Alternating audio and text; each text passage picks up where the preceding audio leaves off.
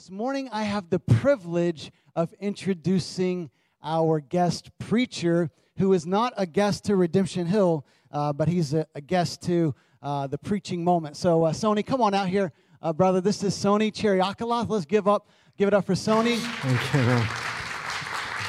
So, Sony is a leader in our church. He's a man who deeply loves God. He leads a lot of our times of prayer in Redemption Hill. And he is married to the wonderful Preeti. They have 4 awesome kids, Leah, Micah, Caleb, and Ephraim. And Sony is a fabulous dad. He is a graduate of Medford High School and Tufts University.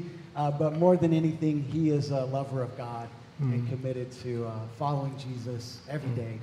So whenever I'm with Sony, whether he's leading a short devotion at a prayer, pre-service prayer, or he's teaching at our fire nights, I am always encouraged and instructed and built up. That's what the gifts do. We've been talking about spiritual gifts this year, right, as a church.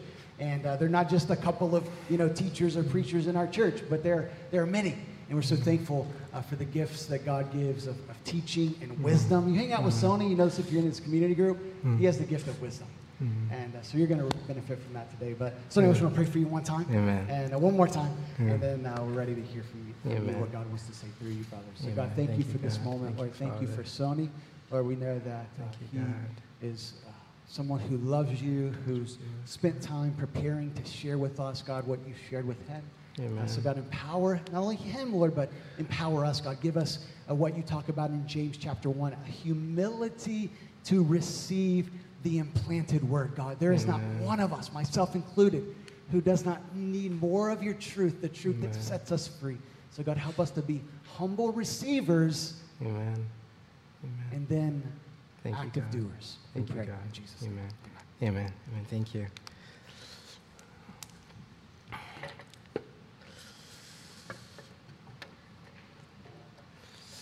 Thank you, Pastor Tanner. Good morning, everyone.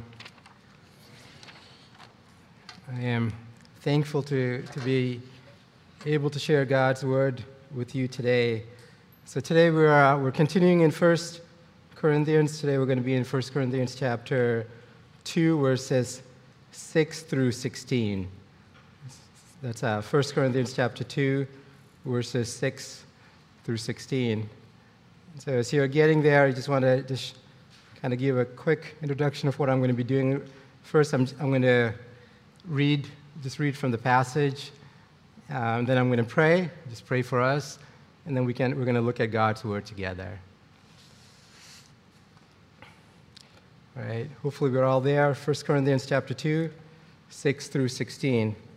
This is the word of the Lord.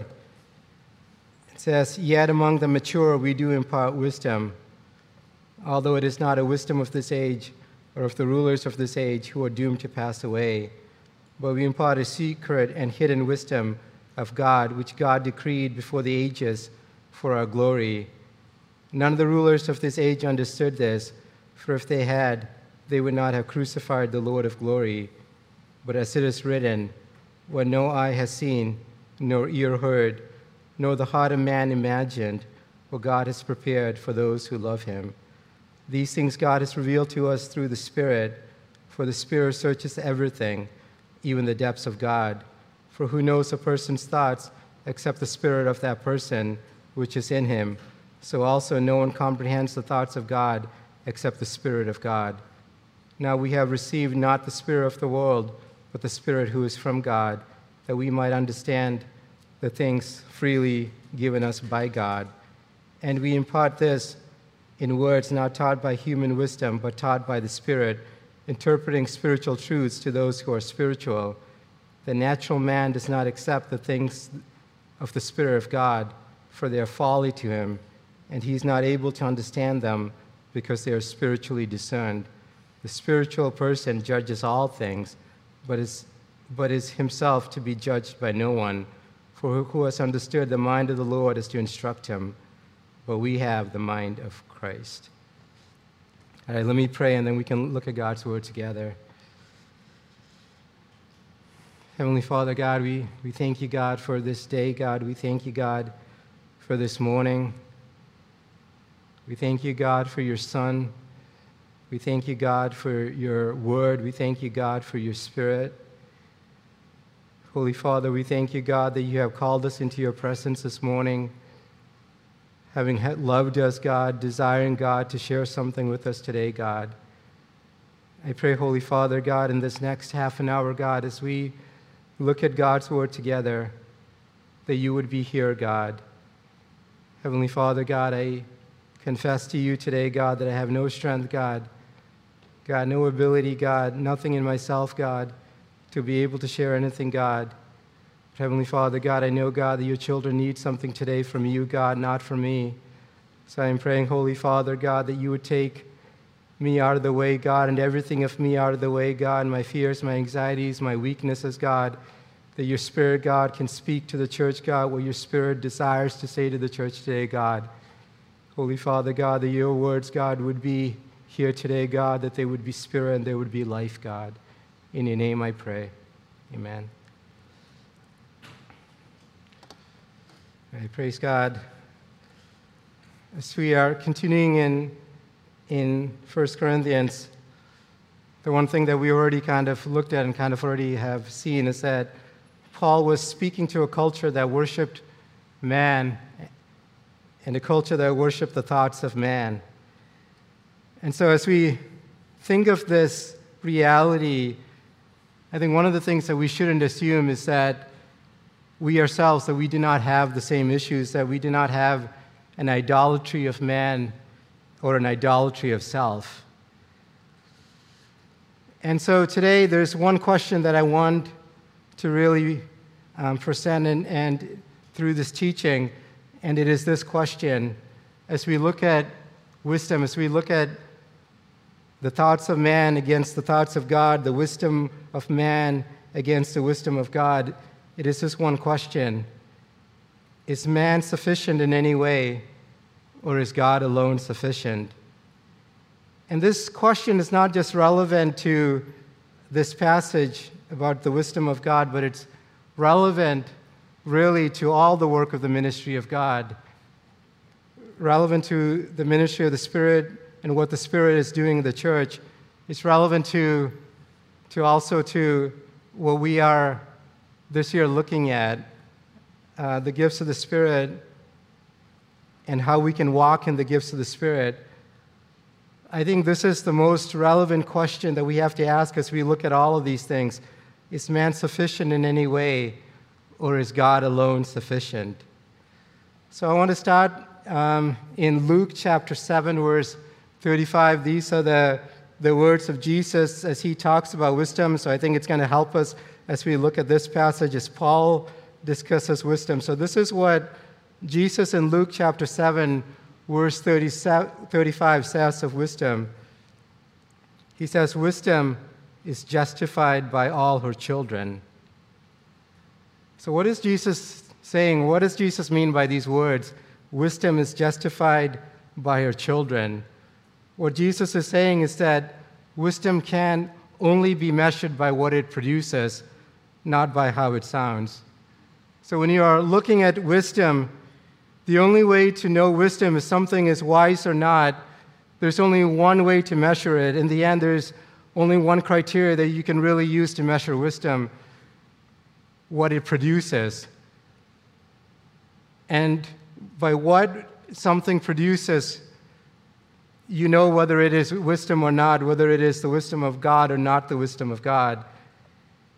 And so as we look at that thought, and as we come back to this passage, I want to start with verse 6 and what Paul says in verse 6. Paul says in verse 6,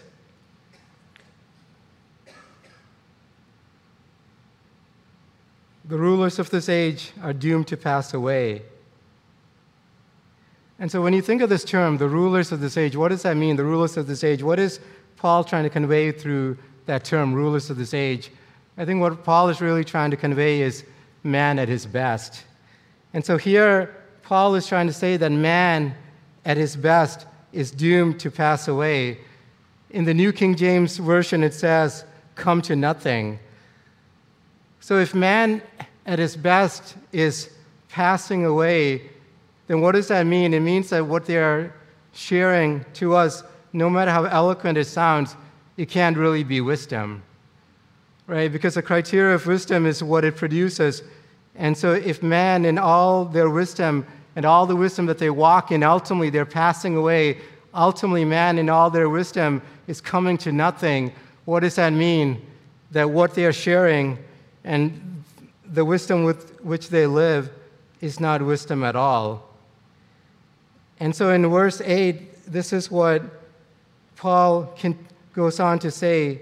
He says, none of the rulers of this age understood this, for if they had, they would not have crucified the Lord of glory. So what does Paul say about the rulers of the age, the wisest of the people at the time of Jesus? He says they got Jesus wrong. And it wasn't just that they got Jesus a little bit wrong. They got Jesus as wrong as they could have gotten him. The worst thing for their sakes that they could have done to Jesus was to crucify him. There isn't anything more foolish that they could have done to Jesus than to crucify him. And Paul, in verse 8, he uses the word, he says, none of the rulers. He says it wasn't just that one man got Jesus wrong. And this was supposed to be the best of the wisdom of man in Jerusalem. He said every single one of them got Jesus wrong. What did the wisdom of man produce? It produced only the judgment of God. Again, how does Jesus measure wisdom? By what it produces. In chapter 1, verse 30, a couple of weeks ago, we looked at this verse, and so I just want to read it again. It says, and because of him, you are in Christ Jesus, who became to us wisdom from God. Why is Jesus wisdom from God? Paul explains it in the next part. Because in Christ, there is righteousness, there is sanctification, there is redemption. That's why Jesus is the wisdom of God, because in Christ, there is so much that God produces in us. And so this brings me to the next point. The wisdom of man may impress, only the wisdom of God can save. The wisdom of man may impress, but it's only the wisdom of man that can save. The wisdom of God that can save, sorry. So when you go to look at, in chapter 2, verse 7, it says these words, "But we impart a secret and hidden wisdom of God, which God decreed before the ages for our glory."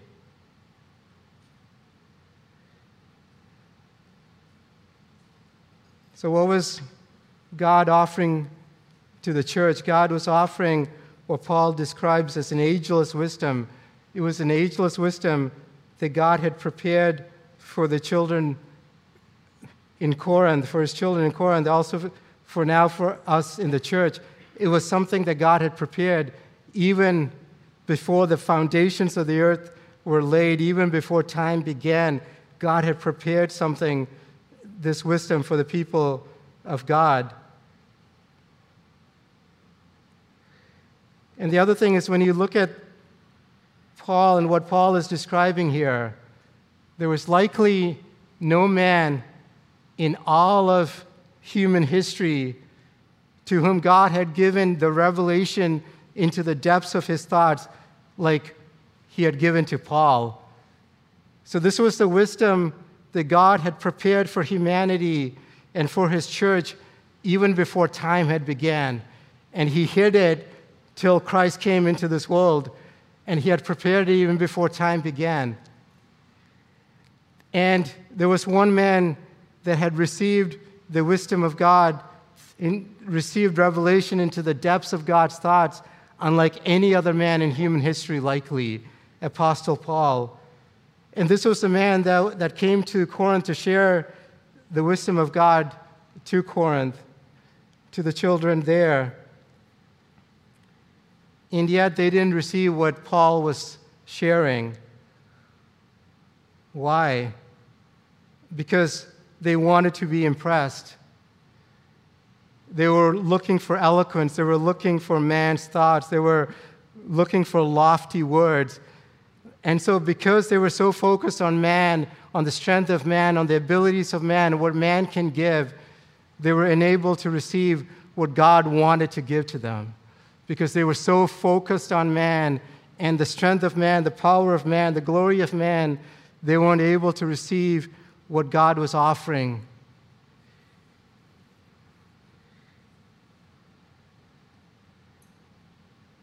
And so I just want to say this as a side note. This is just something that God has also just really been just sharing to me, just really convicting me of, is just this idea of wanting to impress others. Just one of the things that I just want to say is that anytime that we try to impress anybody, we're actually doing them a big disservice. Because when we're trying to impress anybody, what we're trying to do is we're trying to bring attention to ourselves. But there's nothing in and of ourselves that we offer to anyone. And so any time in our lives that we try to bring any attention to ourselves, we're doing man a disservice, because there's nothing that we offer to man. When we bring our attention to God and turn the focus to God, that is a good thing, because there's so much God offers. And so this is one of the reasons why even earlier, and Pastor Tanner shared this last week, Paul says, I did not come to you with lofty speech or wisdom. He didn't want to walk in the wisdom of man. He didn't want to impress the Corinthians. He didn't want to go away from sharing God's truth to the Corinthians, and they were thinking about him and how great he was, because he knew in himself there was nothing that he was offering to them. And so he would have been doing them a disservice by bringing any attention to him. He wanted the attention to be on God. He wanted to be on the Son of God. He wanted to be, as we see today, on the Spirit of God, because in Christ, in the Spirit of God, there's so much God offers. In ourselves, there's so little that we offer to others. At the beginning of verse 6, Paul says these words, but among the mature we do impart wisdom. Among the mature we do impart wisdom. So who are the mature? Who are the mature in the church in Corinth? Who are the mature in the church here today? What does it mean to be mature? The mature are those who understand that God is not trying to impress them. The mature are those who understand that God is giving us His word. God is giving us His gifts not to impress us, but to save us. God has no desire to impress us with His words. What He desires to do with His words, and when He gives us His word here, He's not trying to impress us. The goal of why God gives us His word is to save us. And so the mature understand this. The mature, when they hear God's word, they're not asking, did I enjoy that sermon or did I not enjoy that sermon? They're not asking, how could that sermon have been better, or what did I really like about it or didn't like about it? They know when God is giving His word, He's giving it for one reason: to save, to sanctify, to redeem, to give life to the dead. That's why God gives His word. It's not to impress us, but to save us.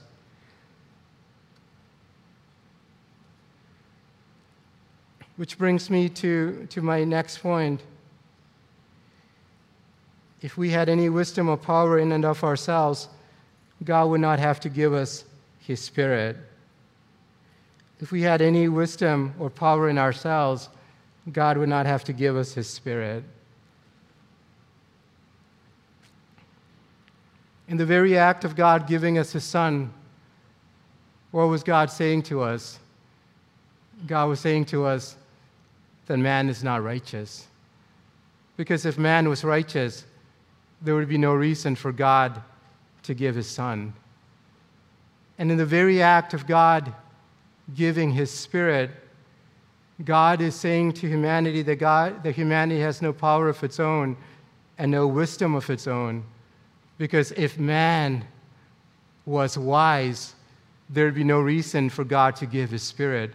In the very act of God giving his Spirit to humanity, what is God saying to humanity? You have no wisdom of your own, and that is why I need to give you the Spirit.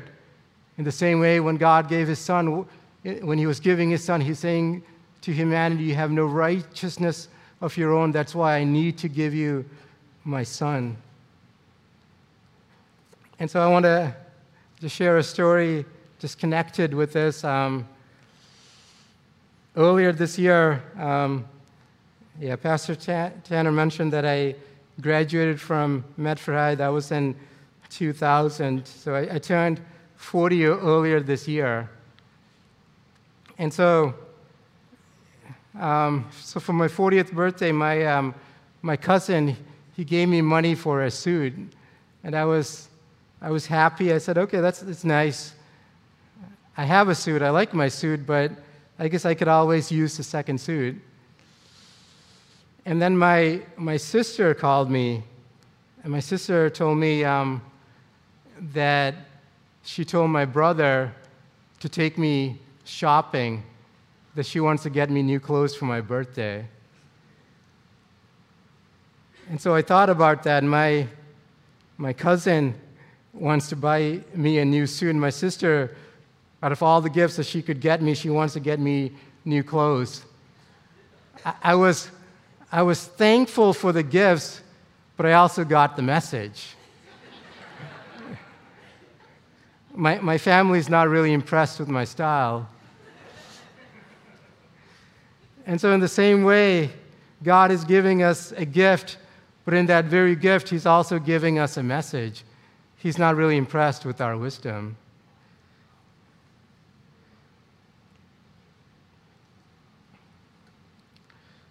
So there's a popular view in the church today that goes like something like this. The early church needed the Spirit of God because they didn't have God's Word. The early church needed the Spirit of God because they didn't have God's Word. But we today, we don't need God's Spirit because we have God's Word. And so I want to read verse 14 because Paul indicates that actually the opposite is true. Let's read verse 14 together. In verse 14, Paul says these words. He says, the natural person does not accept the things of the Spirit of God, for they are folly to him, and he's not able to understand them because they are spiritually discerned. And there's many things that are of the Spirit, but one of the things that we know is of the Spirit is the Word of God. And so what is Paul saying? Paul is saying that the Word of God doesn't make the Spirit of God less necessary. The Word of God actually makes the Spirit of God more necessary. And he tells us in this passage that God needs to make a natural man a spiritual man before he can give his thoughts to that man, and that man can comprehend the thoughts of God.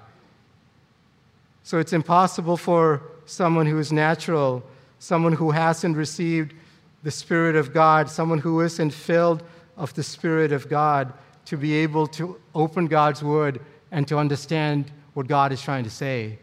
The only way someone actually is able to even comprehend the thoughts of God that God has given to us in His Word is by being filled of the Spirit of God. And the more one is filled of the Spirit, the more one can comprehend the truths of God's Word. In John chapter 4, verse 24, this is what Jesus says. Jesus says, God is Spirit, and those who worship Him must worship in spirit and truth. God is Spirit. Those who worship Him must worship in spirit and in truth. And so, which brings me to my next point. The prerequisite to worshiping God in truth is worshiping God in spirit. The prerequisite to worshiping God in truth is worshiping God in spirit. And so the more one is filled with the Spirit of God, the more one will be able to worship God in truth.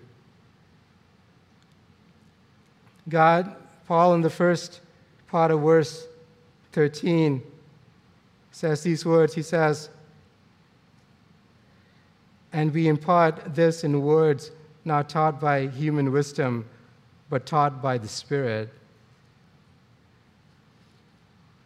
And so Paul is going past us being able to comprehend the Word of God. He's going past that to now being able to share God's Word. Because God is not only calling us to understand God's Word, God is also calling us to share that Word.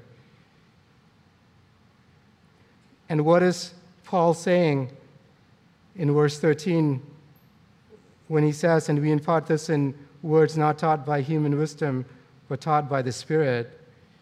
What Paul is saying is that if God's truth is not shared in the Spirit, it will be shared through the wisdom of man.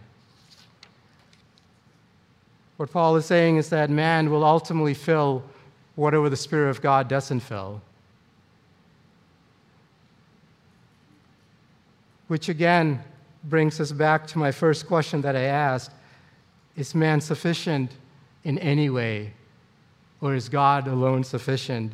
Is it enough that we understand God's Word? Can we then go and use our own craftiness and our own charisma to go share that Word? Will that bring life? Paul is saying no. Paul is saying the same teacher who teaches us and allows us to comprehend God's Word is the same teacher that comes then and allows us to teach that truth to others. And it is when God puts His thoughts into us, and then God shares His thoughts through us, that is when salvation can flow. And so it's not just necessary that we understand God's thoughts and God's mind, but we also need the Spirit of God to be able to share God's thoughts and God's mind so that others may also receive it.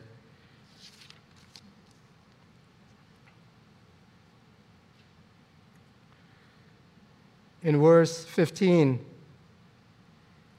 Paul makes an amazing statement. He says this, he says, "The spiritual person judges all things." So what's Paul saying? He's saying that the spiritual man judges all things correctly. The spiritual man gets everything right.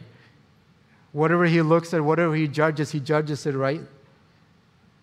How is that possible? At the end of verse 16, Paul tells us, "But we have the mind of Christ."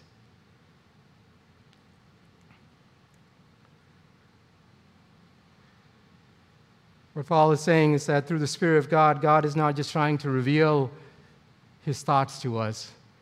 Through the Spirit of God, God is trying to do something even greater. He's trying to actually give us the mind of God.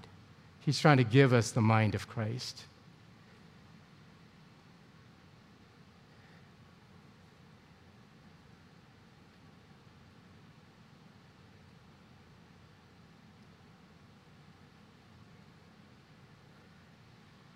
So I come back to what I started with. Man worships man, but the thing that we see here is that God, on the other hand, puts absolutely no hope in man. Which brings me to this point, that God's goal in giving us His Spirit is to fully free us from ourselves. There's nothing in and of ourselves that we offer to anybody. Even Paul, who wrote most of the New Testament, before Christ appeared to him, before the Spirit of God filled him, there was nothing of himself that he was offering to anybody. And so God's desire, unlike the Corinthians who wanted to make much of man, thought that man was so special, that man had so much charisma, so much to offer, wanted to turn all their attention to man, who man is. God, through His Spirit, desires to fully free the church from ourselves. As I come to my last thought, I want to look at verse 9.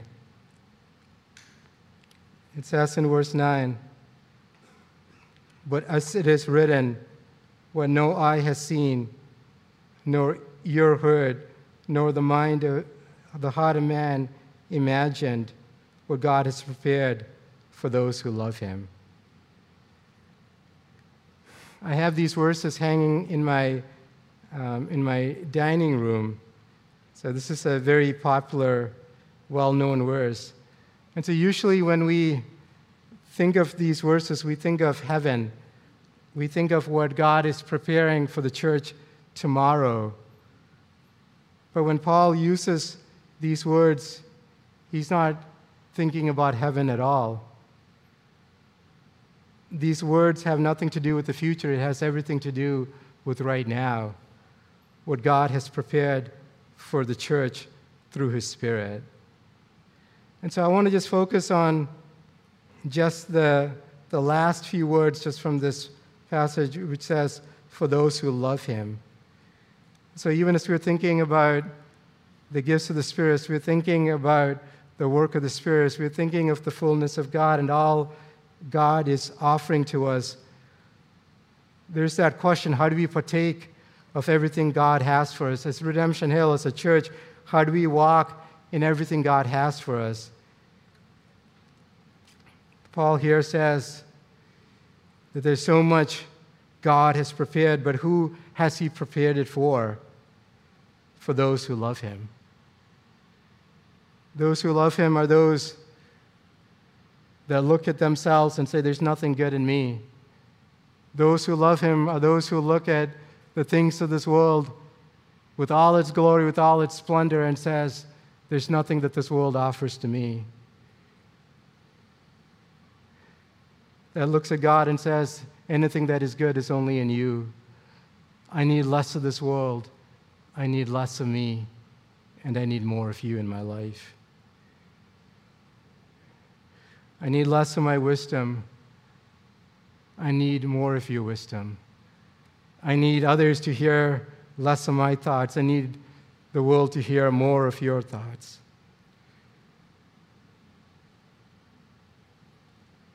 I just want to look at just a last few verses as I'm going to conclude. It's from Luke chapter 2, verses 25 to 32. Luke chapter 2, 25 to 32. So I began by saying this, that the leaders in Jerusalem, all the leaders in Israel, all of them got Jesus wrong. But there was one man in Jerusalem who got Jesus right. And so I want to just read some verses about the one man that we know of that got Jesus right. It's found in Luke chapter 2, verses 25 to 32.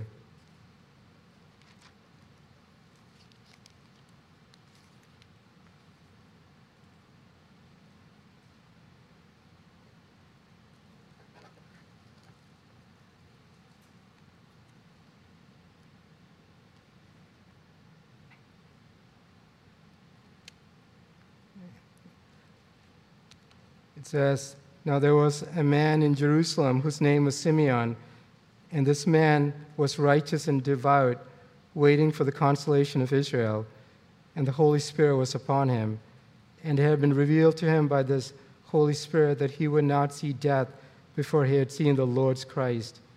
And he came in the Spirit into the temple, and when the parents brought in the child Jesus to do for him according to the custom of the law, he took him up in his arms and blessed God and said, 'Lord, now you're letting your servant depart in peace according to your word. For my eyes have seen your salvation, that you have prepared in the presence of all peoples, a light for revelation to the Gentiles and for glory to your people, Israel.'"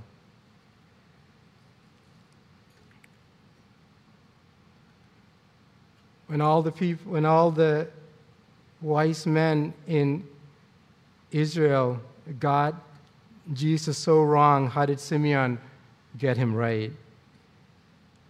And so we see here in verse 25, and it kind of brings together all the thoughts that I've been sharing with us today. What are the things that it says about Simeon? In verse 25, it says that this man was righteous and devout. He loved God. Number 2, it says that he was waiting for the consolation of Israel. And what that means is that he was waiting for the Messiah to come back and to redeem his people. He was a man that put no hope in man at all. He knew that man had nothing to offer to him. And so he was waiting for one thing, for God to return, for God to redeem his people, because he knew that all his hope was in God alone. But then there's the third thing that it says about Simeon. Why did he get Jesus right? It says the Holy Spirit was upon him. He was a man filled of God's Spirit, so he was able to perceive the truth of God. And so I want to read again just the first words that he said. Now you're letting your servant depart in peace according to your word, for my eyes have seen your salvation. Simeon was dying. He was an old man. He was going to die. But there was something that God said to Simeon. God said to Simeon, before you die, with your very eyes, you shall see the Messiah. You shall see the Son of God. And even hold him in your very hands. No eye has seen, nor ear heard, nor the heart of man imagined what God has prepared for those who love him. So let's pray.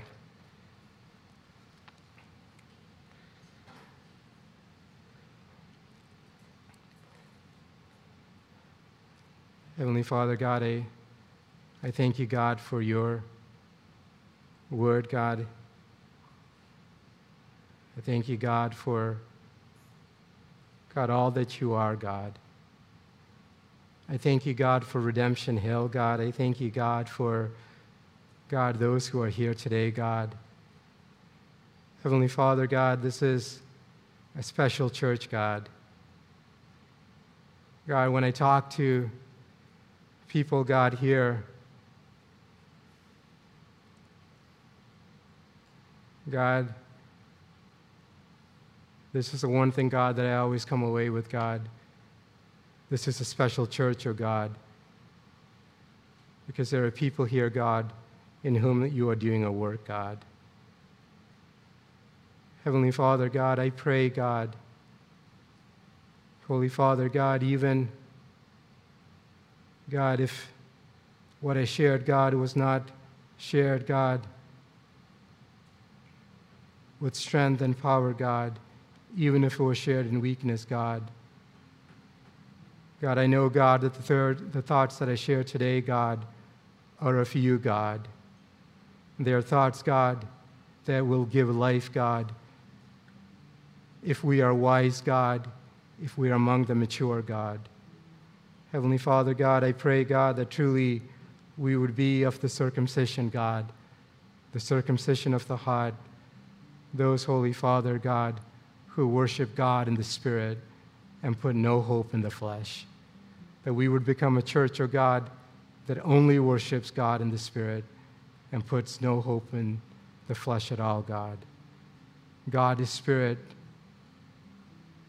God is Spirit, and those who worship God must worship in spirit and in truth. This is the kind of worshiper the Father is seeking. I pray, God, as you're seeking this kind of worshiper, God, that you would find these kind of worshipers at Redemption Hill, God. In your name I pray. Amen.